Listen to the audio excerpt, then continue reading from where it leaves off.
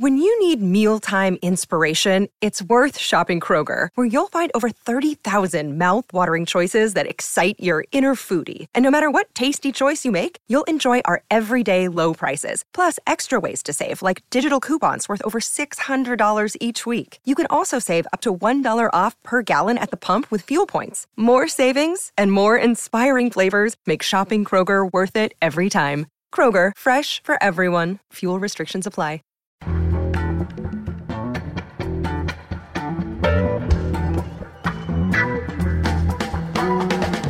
From The Nation magazine, this is Start Making Sense, political talk without the boring parts.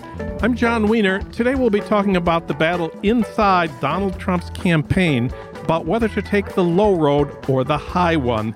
Amy Willens will analyze the role of the Trump kids, who we are told are trying to get their father to campaign on actual political issues. And we'll also hear about a chilling disaster at the Titan II missile complex in Arkansas in September 1980, where the most powerful nuclear warhead in our arsenal nearly was detonated. That's the subject of the new documentary, Command and Control. We'll speak with the award-winning director Robbie Kenner and the writer Eric Schlosser. The film rolls out this week across the nation.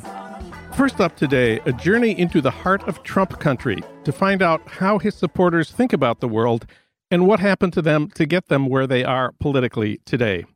Arlie Hochschild spent 5 years talking to some Trump supporters in Southwest Louisiana. She's an award-winning sociologist at UC Berkeley. She's written 9 books that have been translated into 16 languages.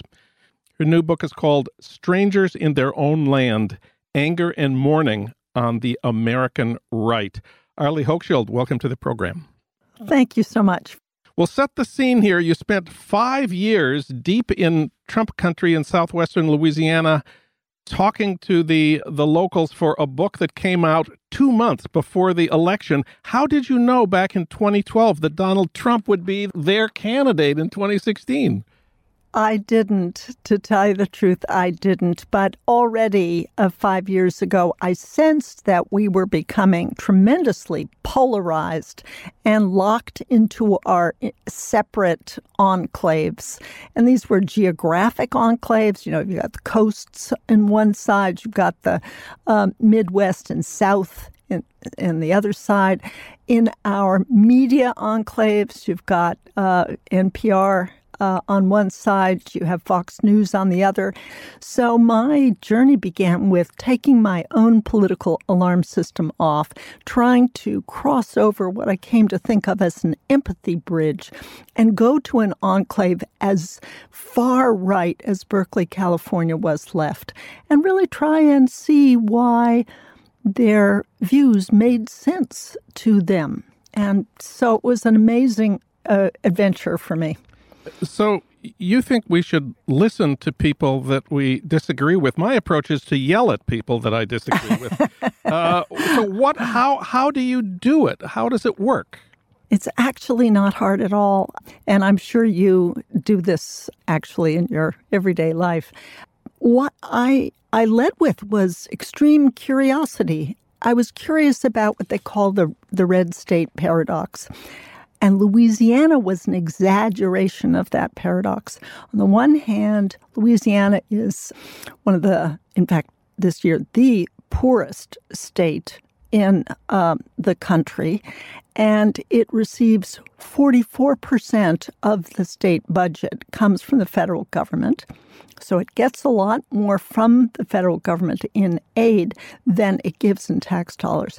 And at the same time, the electorate is extremely opposed to government, the size of the government and the activities of the government.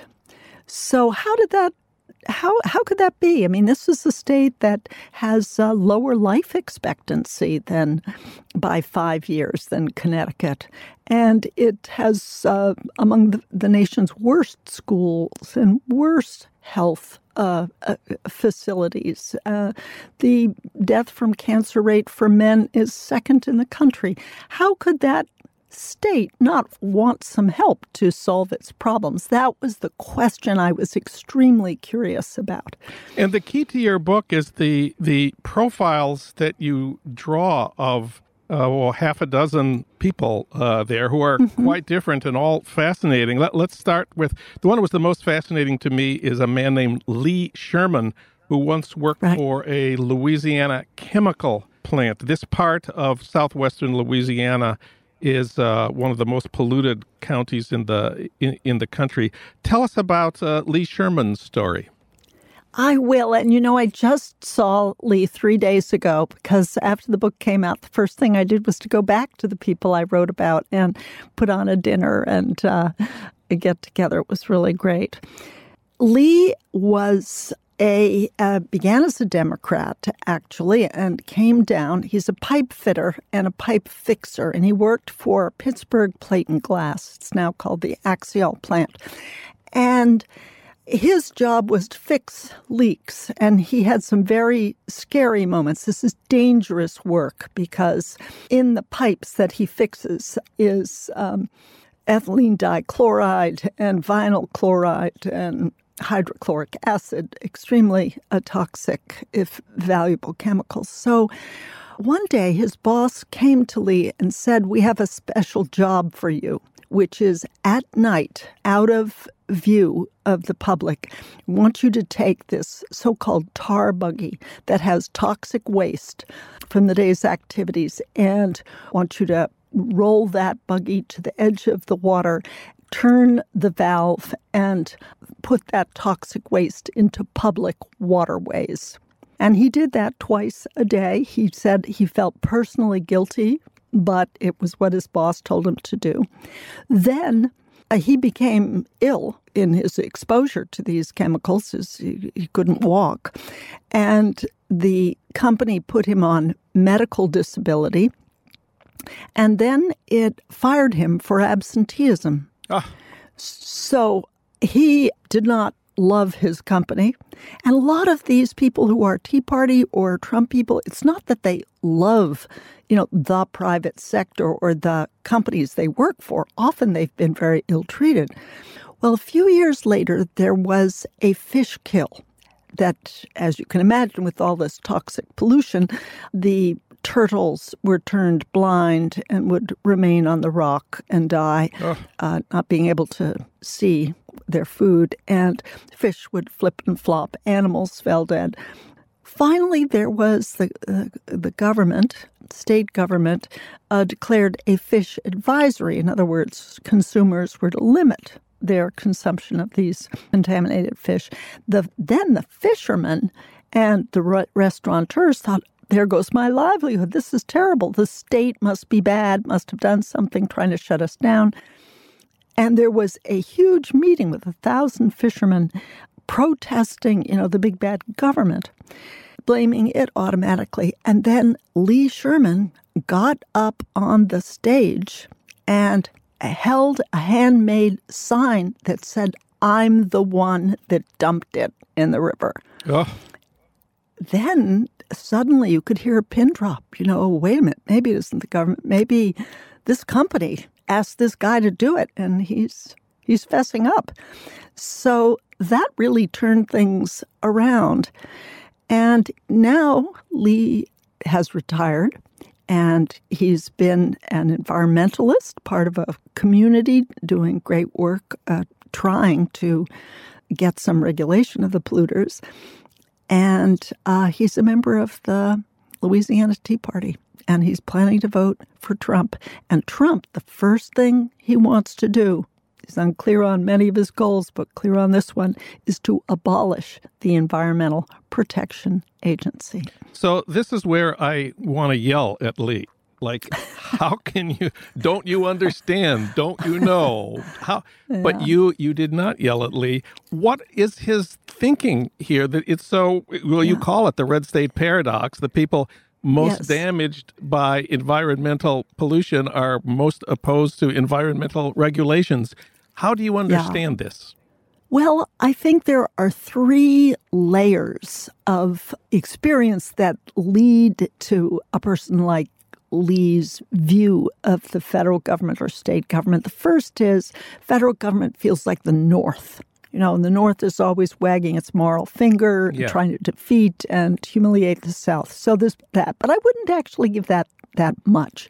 And there are a lot of Tea Party and right-wing Trump advocates that aren't in the South, too, of course.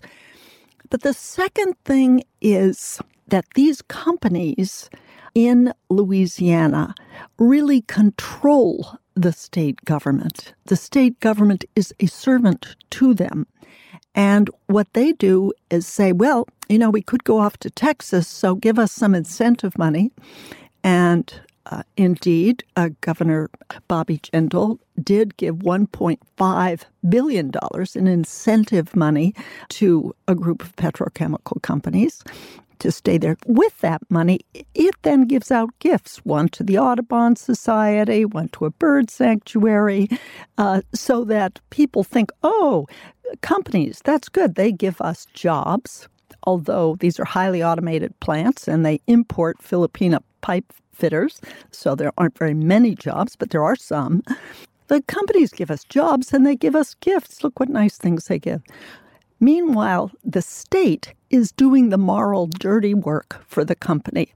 It is pretending to protect the citizens, but it is not, in fact, doing that. It's very lightly regulated state. So you can, if people say, look, we're paying the salary of the Louisiana Department of Environmental Quality, but they're not penalizing the people that have these explosions and cause these drilling accidents.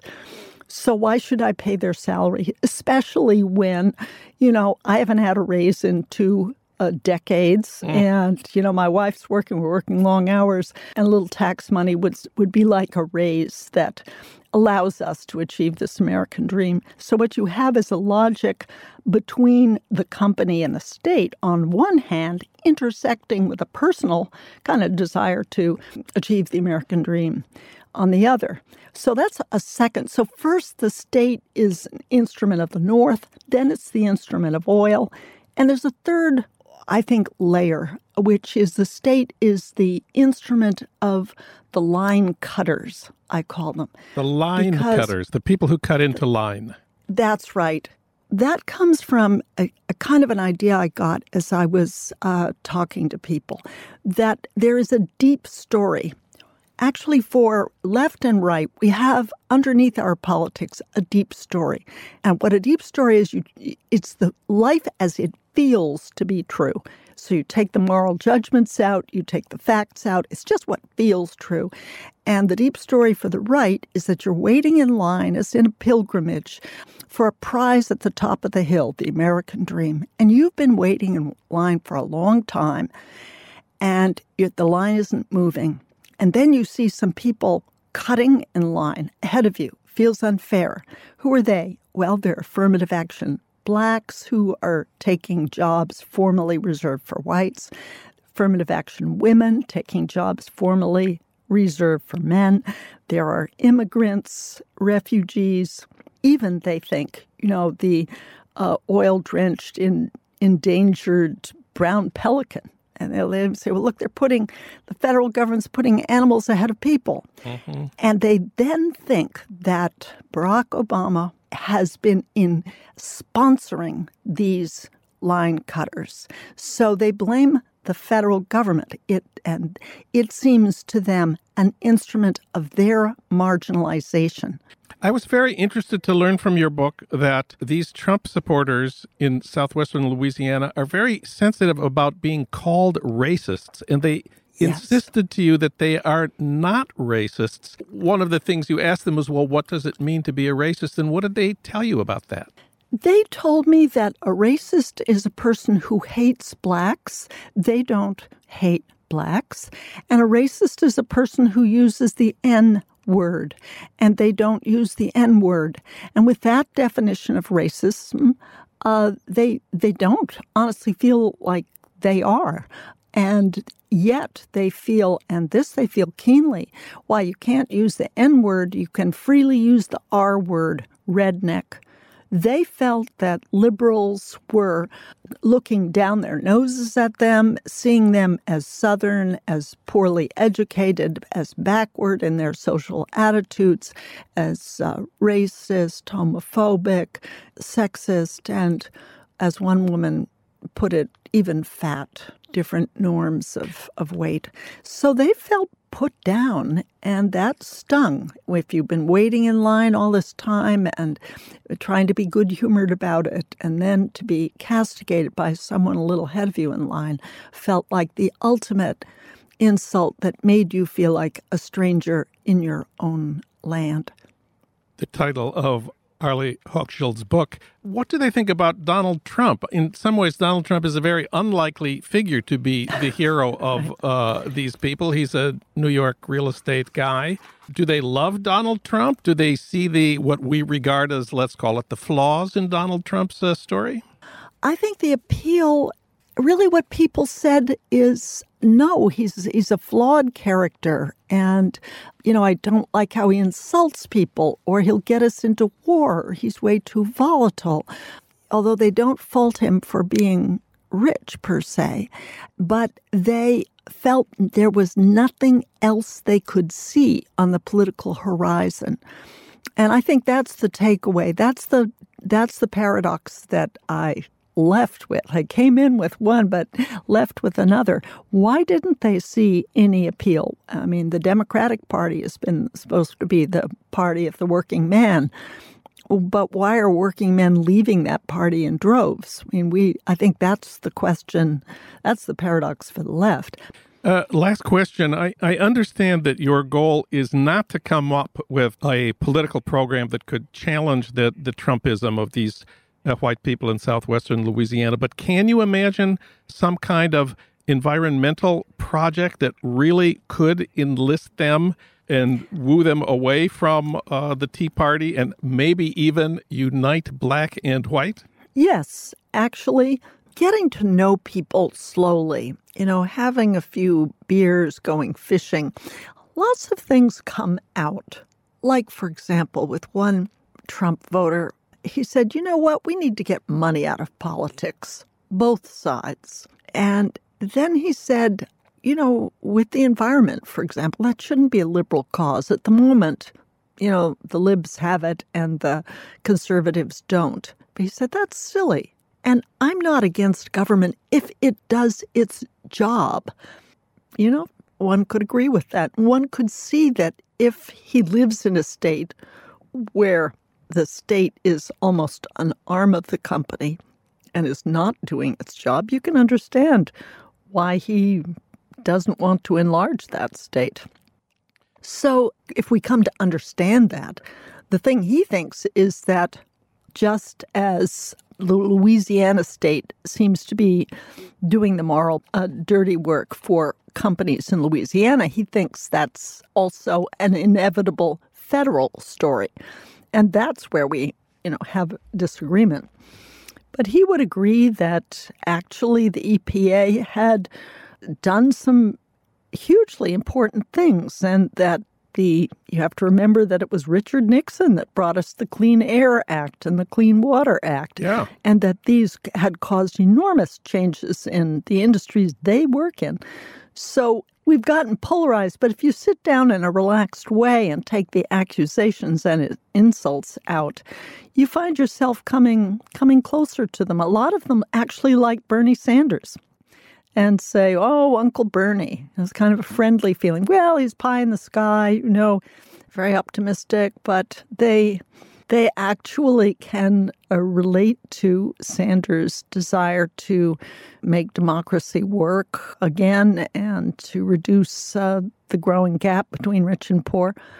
So actually the polls get closer together the more you sit and relaxedly talk. Arlie Hochschild. Her book is Strangers in Their Own Land, Anger and Mourning on the American Right. Arlie, we salute you for your empathy and your insight and for listening to people we disagree with. Thank you for that, and thanks for talking with us today. Thank you so much for the opportunity to do it.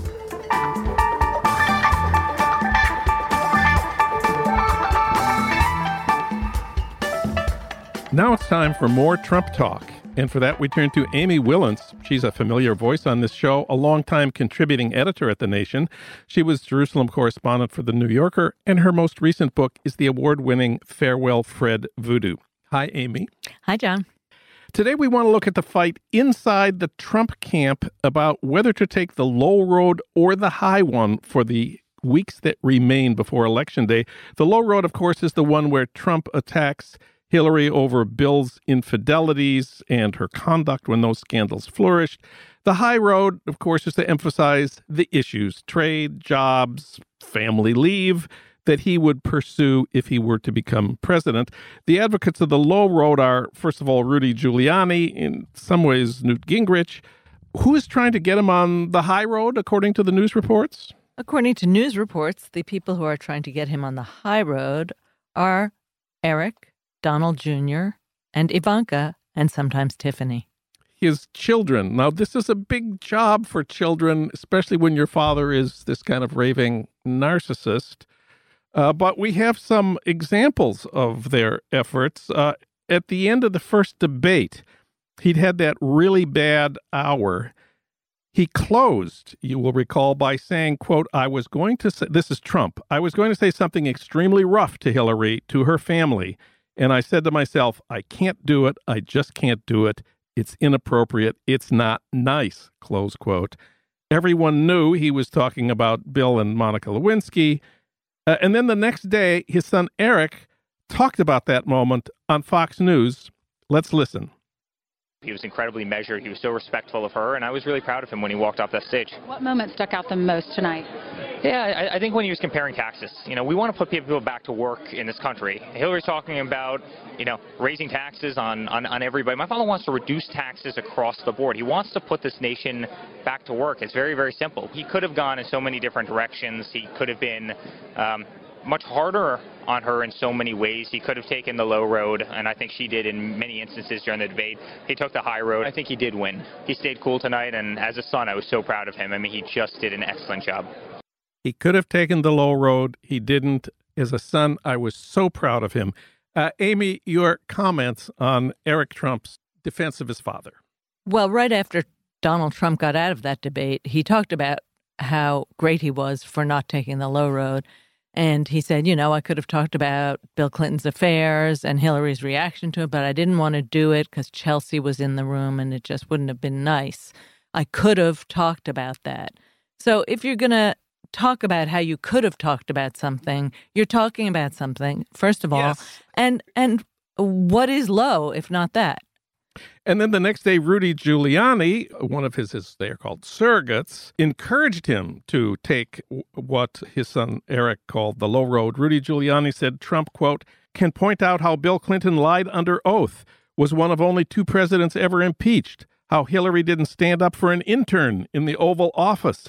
Instead, she condemned her and called her all kinds of names. She says she stands up for victims of sexual predators, but she didn't do it then. That was no victory for feminism, close quote. That's Rudy Giuliani's suggestion. I always think when I hear things like this, I think, what if she had instead said, Bill, you're a terrible man. I'm leaving you. I defend Monica and the thong and the dress. Then the low road they would take is she was supposed to stand by her man and she didn't do it.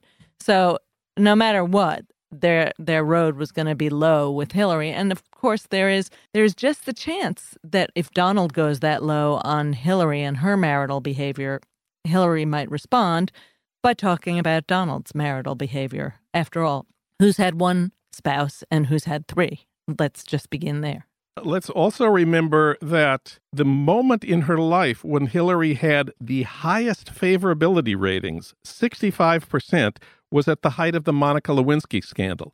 People felt sympathetic to Hillary Clinton. They felt sorry for her because she had been wronged, and they felt attracted to her because she did stand by her man. Another effort to get Trump on message away from the Miss Universe gaining weight and Hillary's supposed failures regarding Monica Lewinsky. It's well known, of course, that Trump has to win back some women voters. How many times have we heard white college-age suburban Republican women are, if they abandon Trump, there's no way he can become president.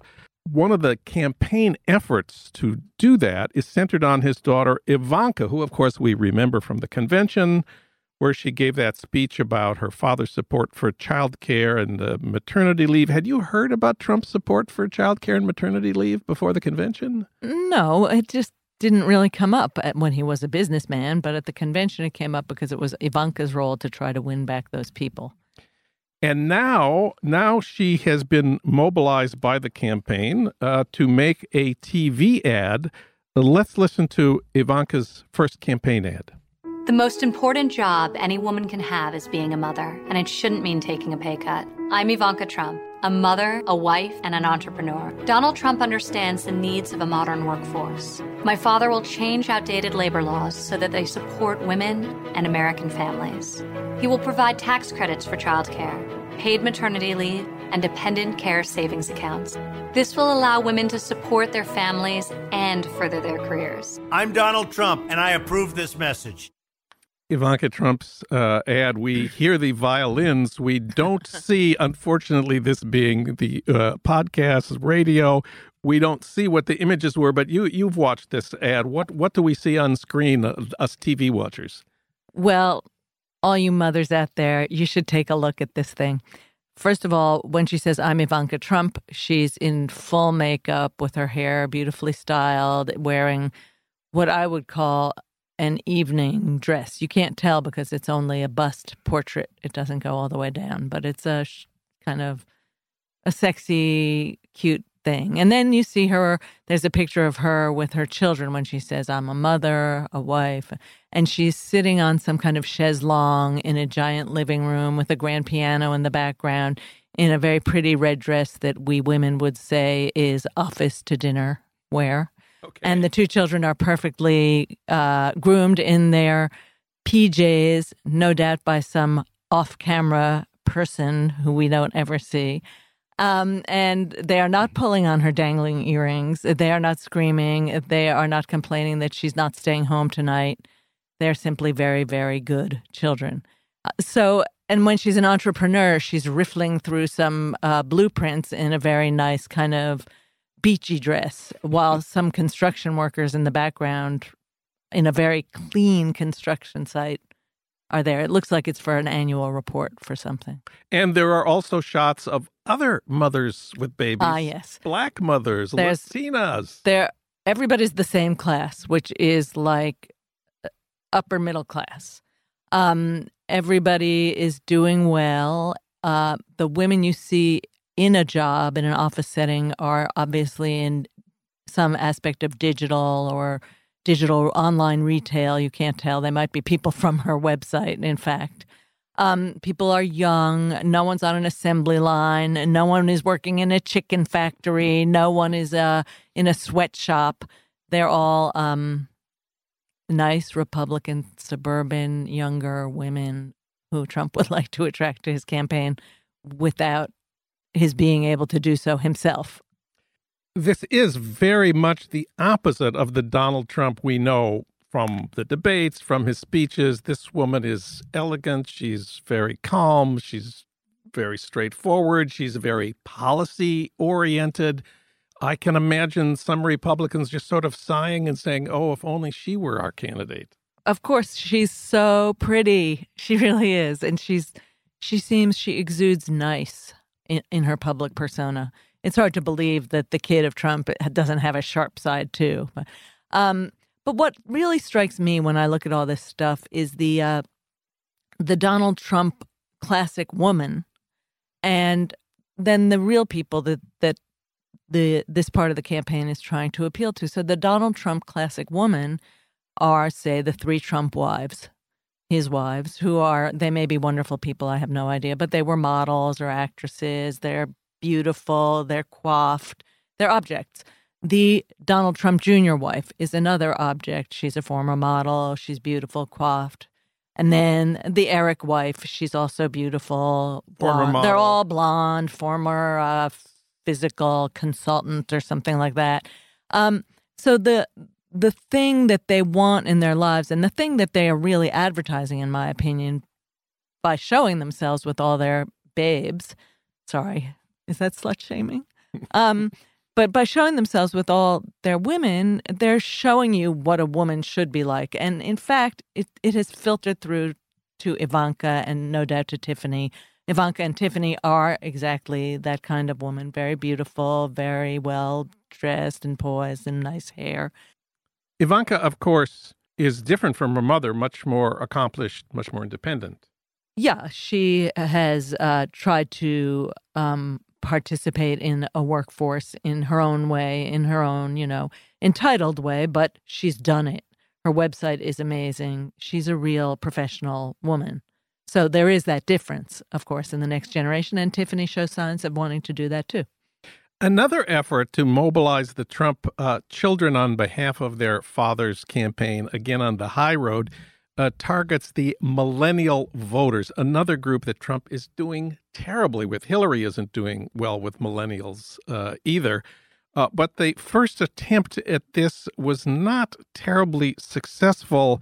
The Trump campaign sent out a tweet with a sort of formal portrait of the three older Trump children. And the text reads, "This election is not about Republican versus Democrat.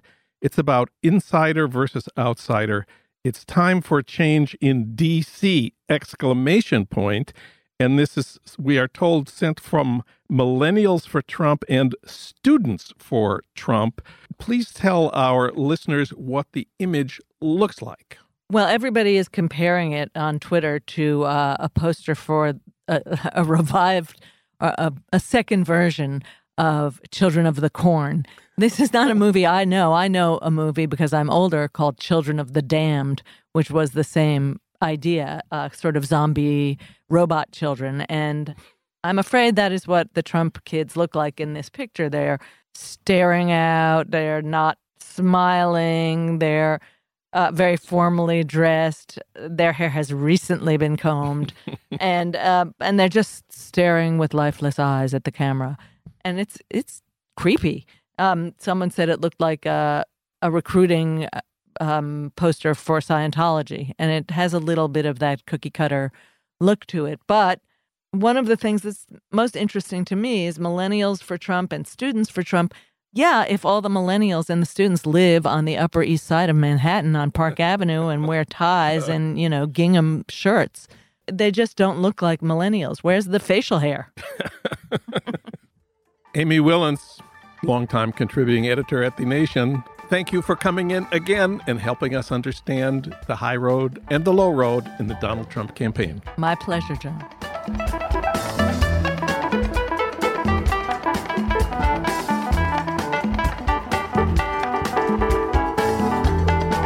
Now it's time to talk about a new documentary, Command and Control. It's rolling out across America this week.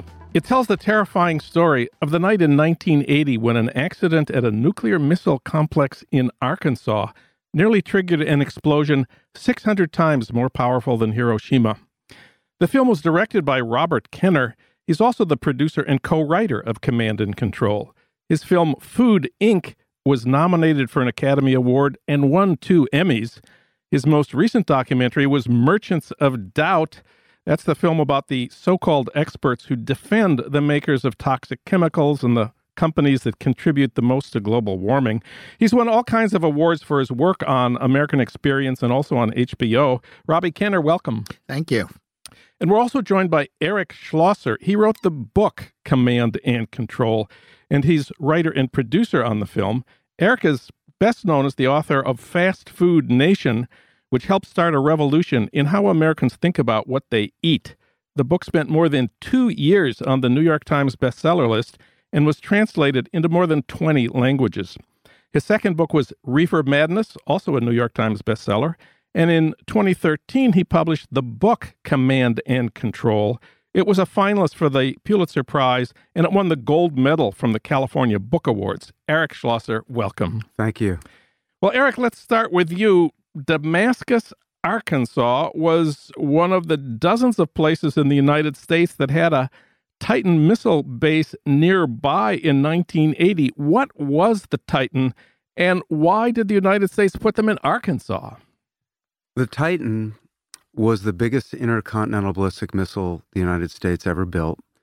And on top of the Titan was the most powerful nuclear warhead that we ever built. I mean, you mentioned that it was 600 times more powerful than the bomb that destroyed Hiroshima, but it was also more than 3 times as powerful as all the bombs used by all the armies in the Second World War combined, including both atomic bombs. Now, why was it near this little town of Damascus, Arkansas? It was because Wilbur Mills was head of the Ways and Means Committee. He was extraordinarily powerful in Congress, and he wanted to bring some money to Arkansas. There was absolutely no logic in having it in Arkansas. Most of the other missiles were put in the Great Plains, far away from population centers, but this one just happened to wind up in the foothills of the Ozarks. One of the guys you interviewed who had been part of this incident has this memorable quote where he says that they always thought that if there was a nuclear missile exploding on American soil, it would have come from the Soviet Union. They never dreamed it could be one of ours. So, Eric, tell us the story of the accident. Well, just before I get to the accident, there was such compartmentalized secrecy during the Cold War that the guys who were operating the weapon systems really didn't know about a lot of the safety problems with the weapons, and the guys who knew about the safety problems had no idea what was happening in the field. And what was happening in the field again and again is that seemingly trivial events, seemingly trivial mistakes could have terrible, monumental consequences. On the night of September 18, 1980, there was a work crew doing routine maintenance in this Titan II complex in Damascus, Arkansas. The workers were standing on a work platform near the top of the missile, and one of them dropped a tool, a socket. It bounced on the platform. He reached for it, missed it. It fell through a narrow gap in between the steel work platform and the missile. It fell about 70 feet, hit the silo wall, ricocheted, and hit the missile. And when it hit the missile, it punctured a hole in it, and suddenly there was thousands of gallons of highly explosive, highly flammable rocket fuel filling this missile silo. And the Air Force had no idea what to do. This missile had been on alert for 15 or 16 years. Nothing like this had ever happened to any of the Titan II missiles. And they had checklists for almost every single task at the launch complex, but there was no checklist to how to deal with this fuel leak. And they were aware that this powerful nuclear warhead was on top of it. So the story of my book, and the story that Robbie really focused on in his film, is a minute-by-minute description. And Robbie's film particularly is like a techno-thriller. It's sort of a Tom Clancy techno-thriller in which nothing works. And the question is, can these young airmen, 18, 19, 20 years old, save the missile, save the warhead, or is there going to be a catastrophic explosion in rural Arkansas? Robbie Kinner, you had a big challenge as the director of Command and Control. This is the true story of events that happened 36 years ago. But of course, a disaster, there's not a lot of contemporary footage of the event itself, yet you have astounding footage inside the silo. You recreate the socket dropping. How did you shoot this, and how did you make it so real? Well, starting out with an amazing story that Eric uncovered through Freedom of Information searches, I thought, okay, here's an amazing story about this event that on some levels was in the news, but it only lasted there 2-3 days because the American public didn't get the real story because there was never any mention that this warhead could go off. So I thought, here's this great story, but there was not a lot of footage. There were Air Force training films of people in the command center, and there's some footage of the PTS crew, which is the guys who are refueling the missile and were responsible for dropping the socket that day. So we had some footage, and it was that bad 1980s video. There was footage after the missile exploded. I won't say what happened to the warhead. After the missile exploded, there was footage outside that night with the men waiting to go in, and some of our main characters are on film. But we needed to fill in and put a camera where there was no camera that night. And it took a lot of work to be able to get into the last remaining Titan II silo, which is a museum that's run partially by the Air Force and partially by the museum itself. Outside of Tucson, it's an amazing location, and eventually we were let in with open arms, and we were able to put drones between the missile and the wall 4 feet away. And wow. It was exactly identical to the Damascus site. It enabled us to shoot images that, we could create this techno action film that Eric was talking about, and it was the thrill. One of the best things about this film, Robbie, is that you got, seems like almost everybody to talk to you. And they're very smart, eloquent, remember everything. Was that a difficult task? Were they eager to talk to you? And was there anybody who wouldn't talk?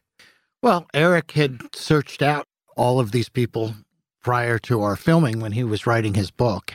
I think there was a certain amount of goodwill towards Eric so that these people were willing to come forward and talk. It was very hard. Dave Powell, who dropped the socket, this was a very traumatic experience. Yeah. And it was very difficult for him to come talk. And actually, I kind of thought our first interview did not go well because Dave took it lightly, and I know it wasn't something he took lightly. So we had to ask him back, but he had shaved his mustache. So we basically had to wait until his mustache grew back, and he really didn't want to come the first time and really didn't want to come the second time, but his wife helped me get him there. And what was interesting is we found out that Dave had never told his mother about this incident. Wow. Until about 3 weeks ago when he took her to see the film. And I hate to praise Robbie too much publicly, but for me, the most powerful part of the film are the stories of these young airmen. Yeah. It's really been forgotten that, there were young guys who risked their lives and sometimes lost them during the Cold War. In this case, trying to prevent a nuclear catastrophe. I spent hours with these guys. I really was able to hang out with them, but what Robbie was able to do was get them into a studio in front of a camera maybe for the first time and make them feel comfortable enough to speak quite honestly. And I think for some of them, it was literally the first time they had spoken about this accident in any kind of public forum. What was incredible is that we did a screening in Washington, D.C. and a screening in New York City. Some of these guys had not seen one another since the night of the accident. Without giving away too much of the film, these guys put themselves into the most dangerous possible situation with a massive thermonuclear warhead at risk, and were terribly treated afterwards. They were brave beyond belief, were terribly mistreated. And one of the things I think this film does a very effective job of doing is not only giving you a sense of the drama of trying to save this missile, but also honor these people, honor these young men who really put themselves in harm's way on our behalf. John, one thing that's interesting is since this film has been seen, the Undersecretary of the Air Force from that night is now wanting to get together and to honor these men. And wow. So congratulations.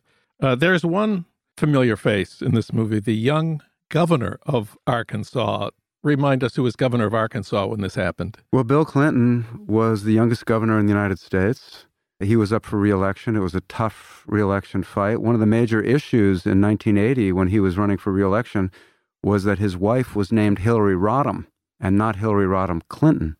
But, this sounds so corny, but if that nuclear warhead had detonated, it would have changed the course of American history, not only because much of Arkansas would have gone up literally in flames, but Bill Clinton was in Hot Springs, not that far away.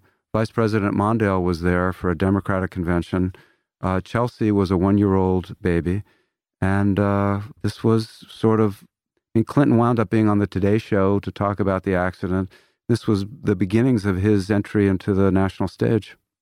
The Titan II was way too dangerous because it used this liquid fuel, and the Air Force phased it out and replaced it with much safer missiles, the Minuteman. So now we don't have to worry so much, right? I was at a Minuteman silo just this past week. It's sort of like that museum you went in Tucson. It was in North Dakota. And it was very unnerving. And it was unnerving because this museum that I visited was remarkably similar to the launch complexes that are on alert right now as we stand here speaking. These launch complexes were built when John F. Kennedy was president. The Minuteman III went into the silo in 1970 and was supposed to be retired in the early 1980s. Once again, we have a very aging weapon system with nuclear warheads on it. The computer in this underground complex that I saw the other day that's going to receive the emergency action message from the President of the United States, perhaps a launch order, is an IBM Series 1 computer, which was a technological marvel in 1976 when it was invented, and the new iPhone is 1,000 times more powerful in terms of memory. So once again, this is a problem, and I'll just wrap it up by saying there was a significant nuclear weapons accident involving a Minuteman III 2 years ago at a silo in Colorado, and it's eerily similar to the one that Robbie shows in his film. There were workmen working on the missile. They did something wrong. It's unclear what they did. They brought in another crew the next day and seriously damaged the missile, a multi-million-dollar damage to the missile. Now, the Air Force is refusing to reveal any of the details. The Associated Press is sued under the Freedom of Information Act, but something quite serious happened at this Minuteman silo, or the Air Force would have no problem telling us what it was. John, one thing that I think is interesting is Secretary of Defense Harold Brown, who was Secretary of Defense at the time of the Damascus accident, says, on one hand, our missiles are much safer. They're solid state. The weapons are safer. But there's a level of sort of a lack of concern that exists today that makes them that much more dangerous, that we've basically forgotten about the destruction that these weapons can reap upon the world, in effect. And it's really the most important issue not being discussed. To be able to make an action thriller about something no one's talking about that happens to be real was a great opportunity. Command and Control. It's a scary film that tells the true story of a freak accident, a near miss, human error, and amazing heroism. And it raises a big question. How do you manage weapons of mass destruction without being destroyed by them? Command and Control is rolling out across America this week. The director is Robert Kenner. The writer is Eric Schlosser. Guys, thanks so much for coming in today. Thank you. Start Making Sense, the Nation podcast, is co-produced by the LA Review of Books and recorded at the studios of Emerson College, Los Angeles by Ernesto Orellano, with additional technical assistance from Justin Allen. Alan Minsky is our senior producer. Frank Reynolds is our executive producer. Annie Shields is our engagement editor. Katrina Vanden Heuvel is editor and publisher of The Nation. Our theme music is from Barcelona Afrobeat, licensed by Creative Commons. Find out more about Start Making Sense at thenation.com and subscribe to Start Making Sense wherever you get your podcasts at SoundCloud, Stitcher, or iTunes. I'm John Wiener. Thanks for listening.